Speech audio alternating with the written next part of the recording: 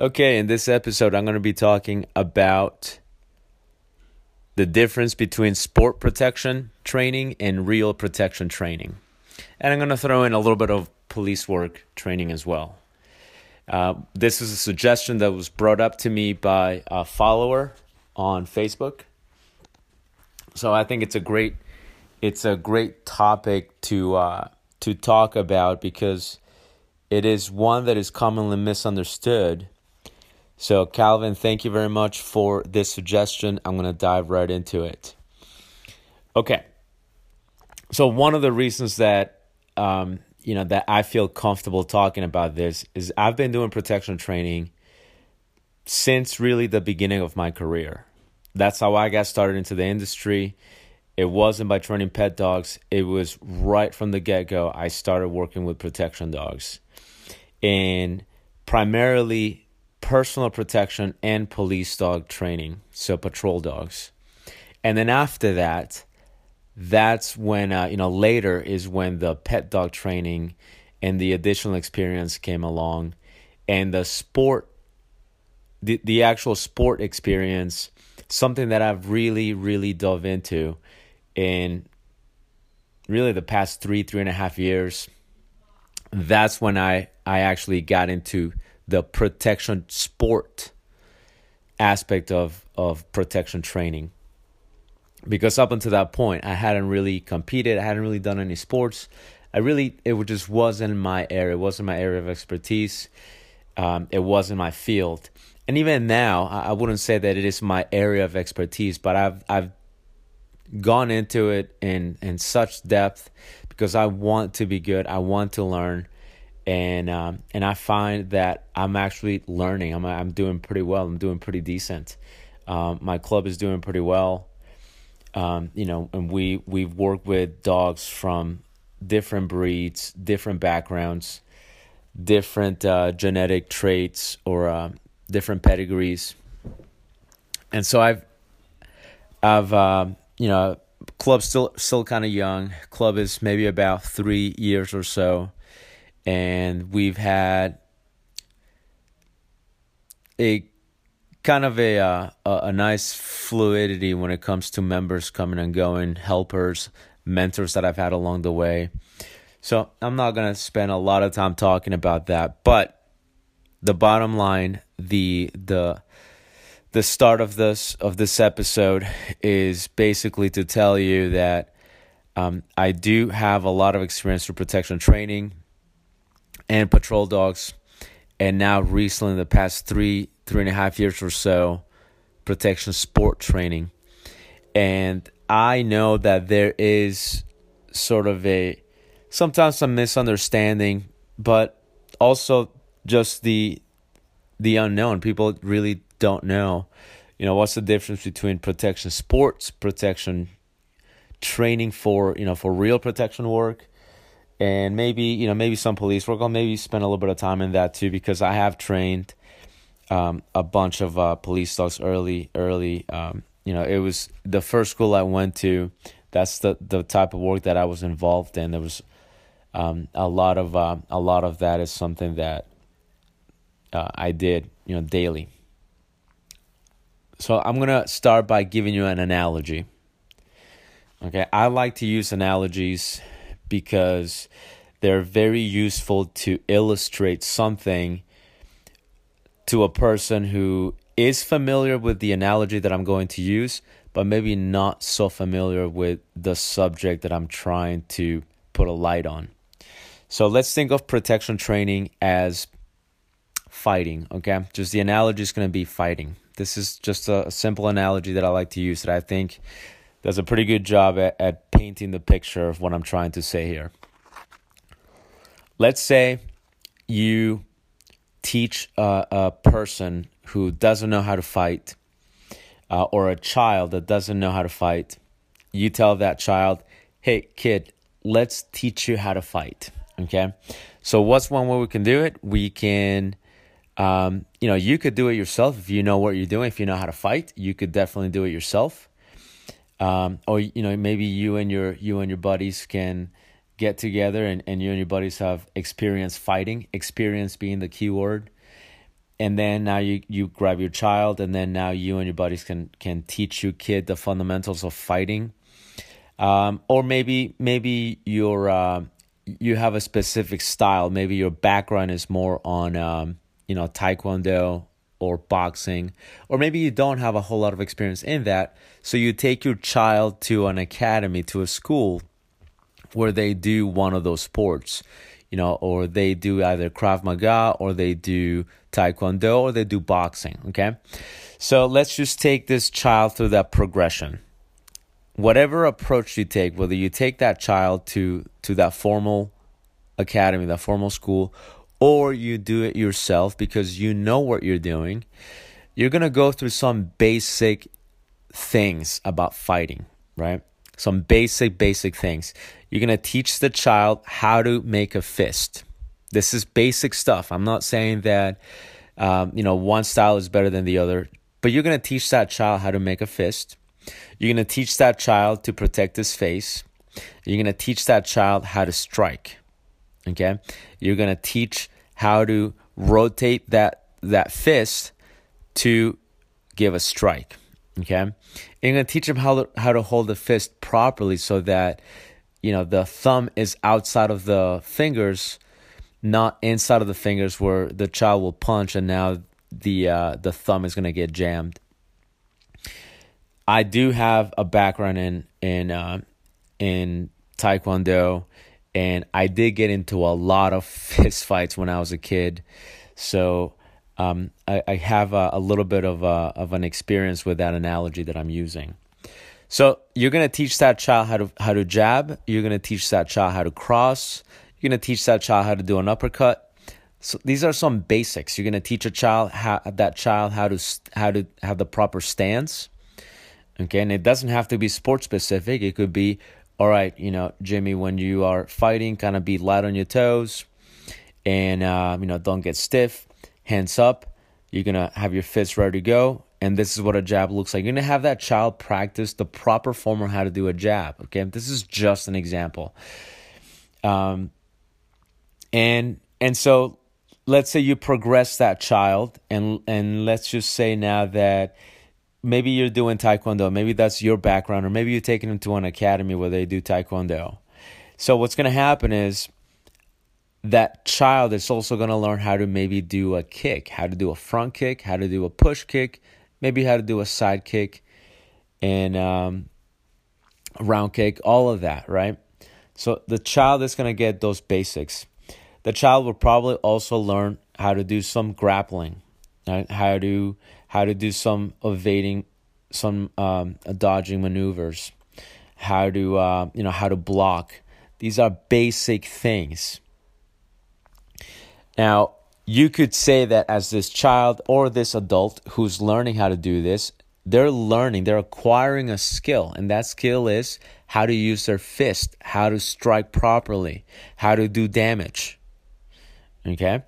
Now, as this person progresses, you could say, hey, Jimmy, you've been doing taekwondo for this many years. You can go to this, this little, maybe not even years, maybe like a few months, maybe a year or so. And then you could say there's a little, demo, or there's a little tournament, and we signed up little Jimmy to go to that tournament. Now, based on his skill, based on his preparation, and based on the work that his mentors have done with this child, that will be reflected on the mat when they go to this tournament. Now, bear with me, okay? I know this is about dog training, but really try to stay along. Try to stay with the analogy. So let's say little Jimmy does great. He does awesome, right? He actually does great. He has some pretty quick strikes. He gets a lot of points and does amazing. Now, let's say little Jimmy goes back to school after about a year or so of doing constant training in martial arts or boxing or whatever, and that kid goes to his regular school, right? Not the martial arts academy. He goes to his regular school, and then a kid tries to pick on him, and he tries to bully little Jimmy or our subject here. And little Jimmy, of course, is going to try to do the best he can to avoid confrontation, because that's one of the disciplines that you learn doing martial arts. But when escape is not an option, what's going to happen now? Little Jimmy is probably going to be in that situation where now he has to use his body. He has to learn the skills. Okay? So here's where I'm going to stop for a second, and I'm going to ask you some rhetorical questions. I want you to think about these questions as you're listening. Do you think that little Jimmy is in a better position to defend himself because he's had about a year or so of martial arts training? Do you think he's in a better position to defend himself in a real fight, since he's had this formal training, than he did prior to that? What is the answer? The answer is probably yes, right? He's had several months, a year or so, maybe even more, of formal training where he's done this 3 times a week, where he's learned how to strike, and he's done hundreds of repetitions. He's done hundreds of blocks. So he is in a better position to do well in this actual fight. Okay, he is in a better position. Now, here's the next question. The fact that little Jimmy took about a year worth of martial arts training, does that guarantee that little Jimmy is going to win that fight against his bully? What do you think? I would say the answer is no. There is no guarantee. Okay, it puts him in a better position, but really there is no guarantee. There are a couple of things that are at play here, right? Maybe Jimmy doesn't feel comfortable in a setting outside of his studio, outside of his dojo, or whatever the venue we'll call, right? We'll call it just studio.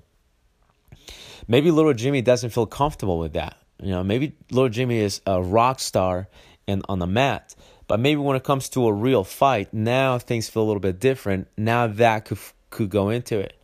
Right, well, Jimmy goes, well, crap, this person's not following the rules. He's throwing things. He's grabbing.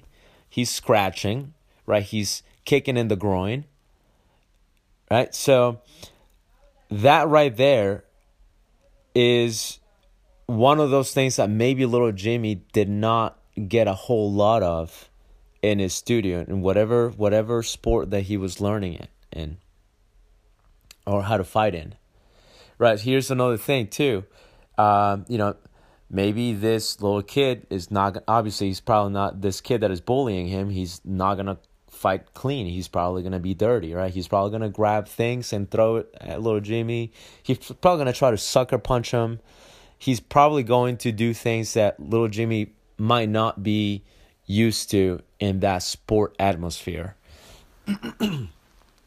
Okay? Now, just a little bit of a side story here. A good martial arts school will go into real life scenarios as well. But let's assume that wasn't the case with our subject here.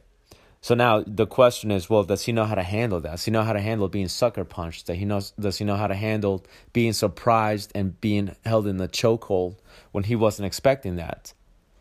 Right? These are all questions that we can answer as, well, yeah, this obviously means that there is no guarantee that little Jimmy will do well with this 2 years of martial arts training or boxing training, and whatever sport you want to pick, and apply it to a real fight.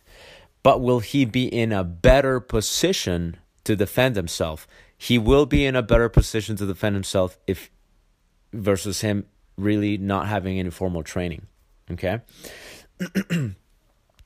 So now let's say little Jimmy went a different route. Maybe the parent was like, I don't like sports. I don't like Taekwondo. It's stupid. It's not realistic. But, maybe the dad goes, I've been in a lot of street fights. I do MMA, right?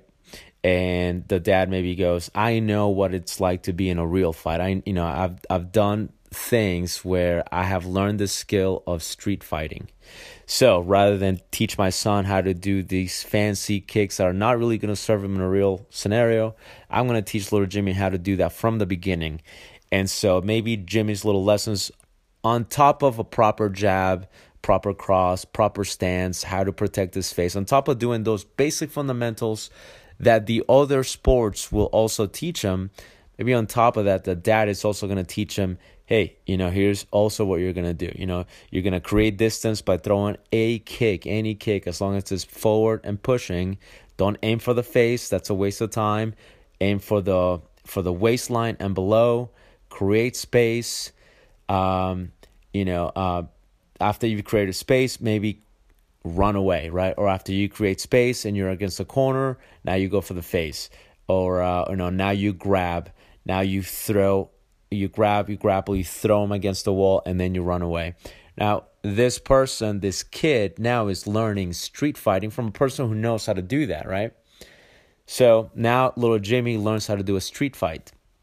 But let's say little Jimmy goes, hey, you know what? I've done a lot of street fighting with my dad. This is how he's taught me. And now let's say little Jimmy is again in that hypothetical scenario. A bully comes along, tries to mess with little Jimmy, with our subject. The question is, now that Jimmy has had, good mentoring, good training with his dad, who is a street fighter, real fighting, is Jimmy in a better position to handle that fight? Absolutely.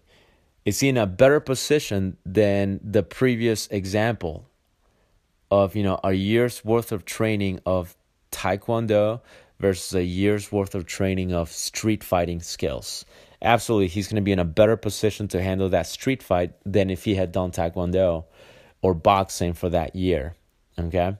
Now, they're both sets of skills are going to give him some advantage, but the street fighting is probably going to be a little bit more of an edge for our subject here. But now let's say, okay, well, damn, little Jimmy did pretty well. Still doesn't guarantee that he's going to do well, by the way, but he's in a better position to handle that bully than if he had just learned how to do sports. And now let's say little Jimmy signs up for a basic karate or boxing tournament. Not MMA, but just boxing or like karate, specific rules, right? He signs up. How's little Jimmy going to do? He just learned how to do street fighting. He could probably handle himself in the streets. How is little Jimmy going to do in a sport venue on the mat? Maybe not all that great. The rules are not going to be there. Maybe Jimmy's going to do things that are not going to be acceptable in the sport. So that's kind of the analogy between real protection training and sport protection training. Okay, so now let's tie that in with our dogs. People like to say, and I'm not sure why, it's got to be pride or it's got to be ego, but a lot of people like to say one of two things. They'll say this thing right here. They'll say, "Ups, I don't do protection sports. It's stupid. Protection sports are a waste of time. I want real thing. I want my dog to bite for real." And now, not every protection sport is the same. Okay, it really is not. And I hate to say this, IGP people, I'm sorry, but IGP, it is probably the most predictable protection sport there is.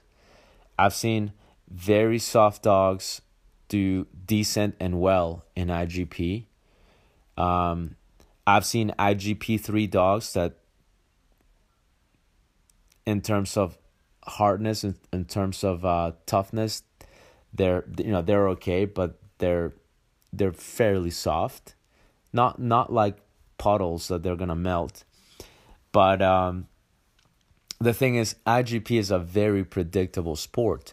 Now, I have nothing against IGP. People love IGP, formerly known as IPO and Schutzen. So people love that sport, and it's awesome. It's a great sport.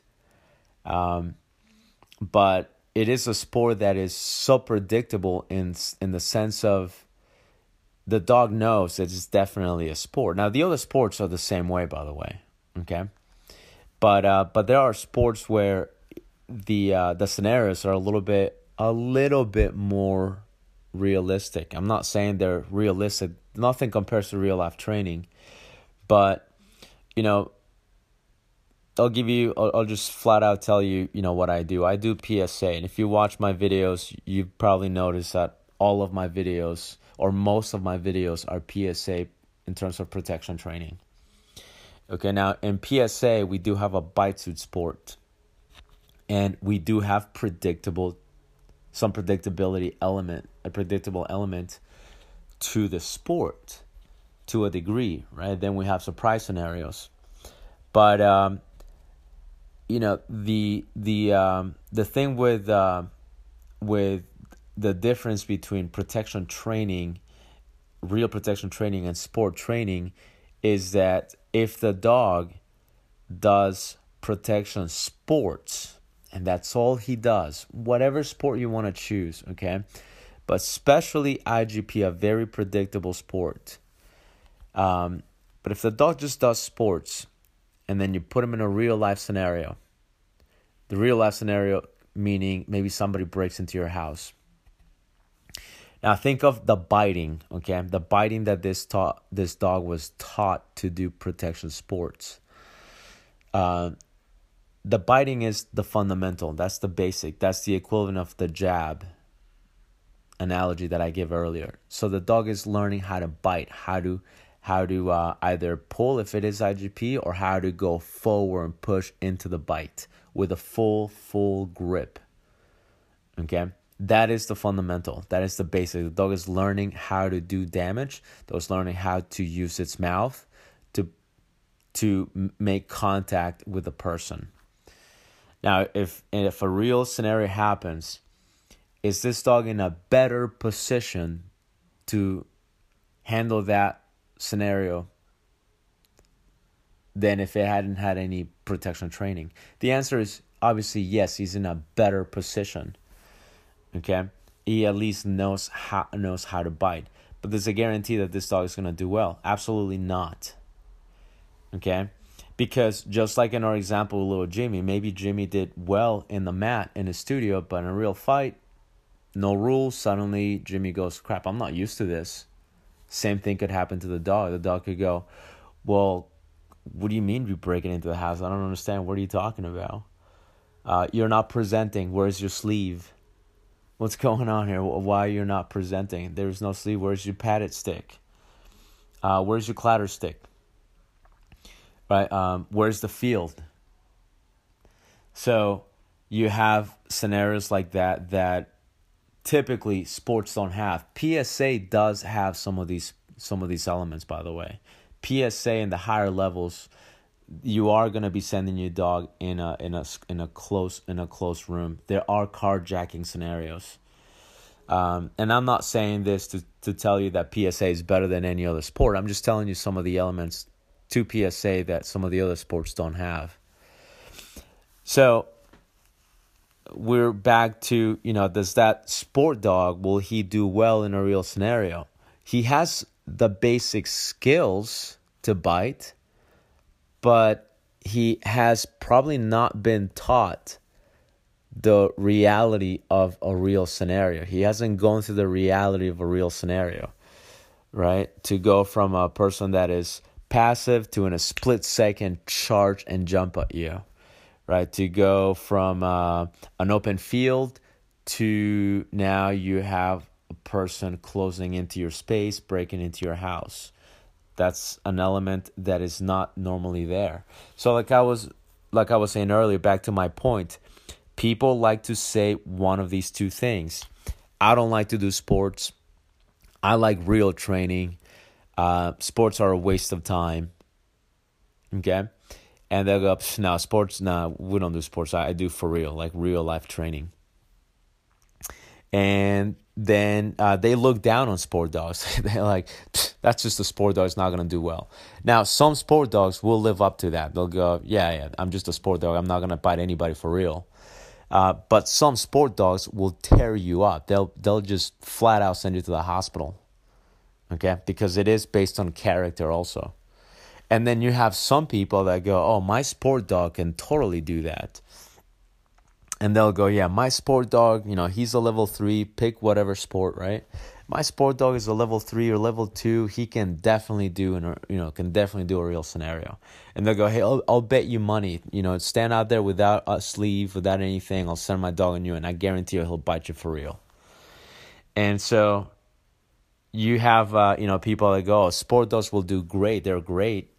And then the people that will say, no, sport dogs are not going to do great. Real life is real life. That's completely different. But they're both right. They're really, in a way, they're both right. And in a way, they're both wrong. Okay? You need to think about the difference between a sport dog and a real protection dog, not as in black and white, but think of it as it really depends. It really, really depends on the dog. It's going to go to character. Because here's the thing. There are dogs that will not get any training at all in protection. They will not see a sleeve their whole lives. But some dogs are going to be good, real protection dogs without any little bit of training, without one seeing a sleeve or a tug. They'll just do well in a real life scenario. Somebody breaks into a house, that dog without a single day of protection training will tear that guy up. This is character. This is temperament. Okay, this is flat out temperament. That's how it is. There are dogs that will do that without any little bit of training. Okay, they'll handle a real life scenario much, much better. Okay, without formal training. And if we want to tie that into our human analogy, you're going to have some kids, some people that even without any formal training in boxing or martial arts will handle themselves decent in a real fight. And some people obviously need the training. So that is the difference between sport protection training and real protection training. Okay. So if I'm going to do sports, I am going to train that dog for the end in mind. So the end in mind for this sport dog is going to be the trial field. So I'm going to look for precision, and I'm going to look for the most points that I can possibly get. And I'm going to look at that, and I'm going to base my training all the way from the fundamentals, from the basics. And I'm going to always keep that in mind. So what are we looking for? Full push grips. Awesome. So that's one area that I'm going to spend a lot of time in. What else are we looking for? We're looking for, nice firm grips, not like chewy grips, nice firm grips. So we're going to spend a lot of time doing that and encouraging that for the rest of that dog's life if it's going to be a sport dog. What else are we looking at? We're looking for a beautiful, just popping out, right? What else are we looking for? Depending on the sport, we're looking for a bark and hold or an out and guard, silent guard, whatever the case might be. Is that something that's going to be useful in a real scenario? Maybe not. Maybe, but maybe not. So if I'm going to be training a sport dog, I'm going to be spending a lot of time in those areas because we're doing sports to get the most amount of points.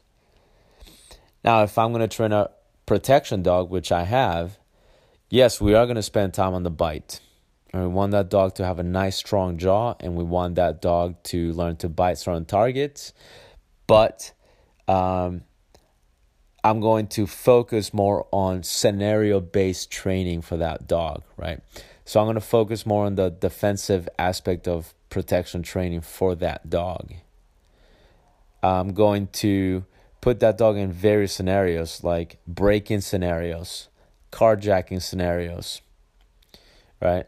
Guy at the ATM scenarios, person talking to you, and then the next second later they're charging at you scenarios. So a lot of the training is going to be similar in that there is going to be biting, there is going to be protective equipment for the person, for the decoy, and we will do some civil agitation, which just means, no equipment fixation on the dog. There are going to be maybe even not maybe, but very, very likely there's going to be muzzle agitation scenarios where the dog will be put in a situation where we'll go towards the decoy. Decoy's not wearing equipment. Okay, so I'm gonna be looking at all these things because those are the scenarios that I want to prepare this protection dog for. Okay, I'm gonna do even things like, hey, based on my tonality, based on the handler's tonality, the tone of voice, based on the handler's demeanor, that we can even turn into a cue. Okay, so those are things that I would focus on real protection dog. Now, does that mean that this dog that is doing real protection work, does that mean that this dog will be a lousy sport dog? If that dog has no preparation, yes, that's exactly what it means. But if that real protection dog has some preparation, meaning maybe once a week, this person takes that dog to the local sport club, and they are also training for certain rules. They're also training for certain sport scenarios. Now the dog is learning, or maybe has learned the basics of protection training, but it also is doing sport and is familiarizing itself with the sport arena. Okay. Now, will that dog do well in a trial, in an event, because it is getting that preparation? Yes, absolutely. Okay. Now let's take that to the flip side. If I'm going to be working a protection sport dog, yes, I am going to be focusing on all these little things that are going to give me the most amount of points, just like I mentioned earlier. But does that mean that this dog is going to do well in a break-in environment? You don't know. You really don't know. Does that mean that this dog is going to do well in a carjacking environment? Depending on the sport, maybe not, right? If you do PSA, the dog's going to do pretty well, very likely, because even in the PDC, we're already doing a hidden sleeve carjacking scenario. But the other sports don't do that. So, again, depending on the sport. So, is this sport dog going to do well in a break-in scenario? You don't know. That's based on character. And, training too. Not just character, but also training. Is the dog going to do well in a carjacking scenario? You don't know, because it's a sport dog. It hasn't seen that. Is that dog going to do well in a scenario where you go from talking to him to charging at him? Again, depending on the sport, you don't know that. Okay, but what if that sport dog also does some real base scenario training on the side, right? Or maybe once a month or so, this person does some break-in scenarios, occasionally, maybe once a month, maybe less frequently than that too. Now this dog that does pretty well in sports, now this dog could potentially handle real break-ins in a much better manner, because it's already seen that picture a few times. So it really depends on the dog, and it really depends on how many different pictures this dog has seen. Okay, and it's the same thing with patrol dogs, with the police dogs. You're looking at the police dogs in the same manner, right? A lot of people kind of knock on the police dogs because they're like, police dogs don't know how to out. Police dogs, they have terrible bites. They don't target well. They don't have full mouth bites. And yes, I get it. The turnout for the turnaround for police dogs from the company procuring the police dog, training the police dog, and giving it to the handler, that's a much shorter period of time than the time that a protection sport dog is going to go through before it trials. Okay, you're talking about one of these companies getting one of these green dogs, training it, pairing it up with a police dog. By the time it goes in the street, depending on the age of the dog, depending on the team, this dog could be in that company for like maybe 5 months or even less. And then in about 4 months or so, 5 months, already be on the streets. Maybe longer. Okay, I'm just giving you kind of a quick window here. But I've seen that. They go from Europe to the company. They're in the company for about 4 or 5 months. And then after that, they're paired with their handler who goes through a few weeks, depending on the company. It could be anywhere from a couple of weeks to like 8 weeks of training with that handler. Now, after that, that handler is on the streets with this dog. Whereas a protection sport dog, you're probably going to spend a little bit more time. You're probably not even working with a green dog. You're probably working with a young dog. So you're not working with a 2-year-old dog. You're working probably with a younger dog, and you're probably going to spend a little bit of extra time before you take him to the trial. So that's the thing. That's the main difference. It really boils down to preparation and temperament. Okay, so to wrap it up, protection sport dogs can do well in real life scenarios depending on how much preparation they've had. Real protection dogs, not sport, but protection dogs, and I'm just saying real versus sport because that kind of seems to make a nice distinction there. So protection dog, like personal protection dogs, can do well as sport dogs if there is preparation. Okay, and police dogs, they're police dogs. They're not really competing. They're doing demos, and they're out doing the real thing. And in general, yes, sport dogs do look better. They do look flashier. They out nicer. They have better grips. Okay, they're fuller. They're calmer. Versus when you see a police dog or a protection dog that has to be in a real scenario, their bites are not always full. They're not always pushing into it. Sometimes the target is a little bit off, and they'll just bite whatever is available, which is exactly what they're supposed to do. Bite whatever is available, and the out is not always clean. You're not working with a compliant decoy. You're working with a decoy that is probably going to be fighting your dog the entire time. They're going to be screaming. That's a whole nother element of drive into the picture.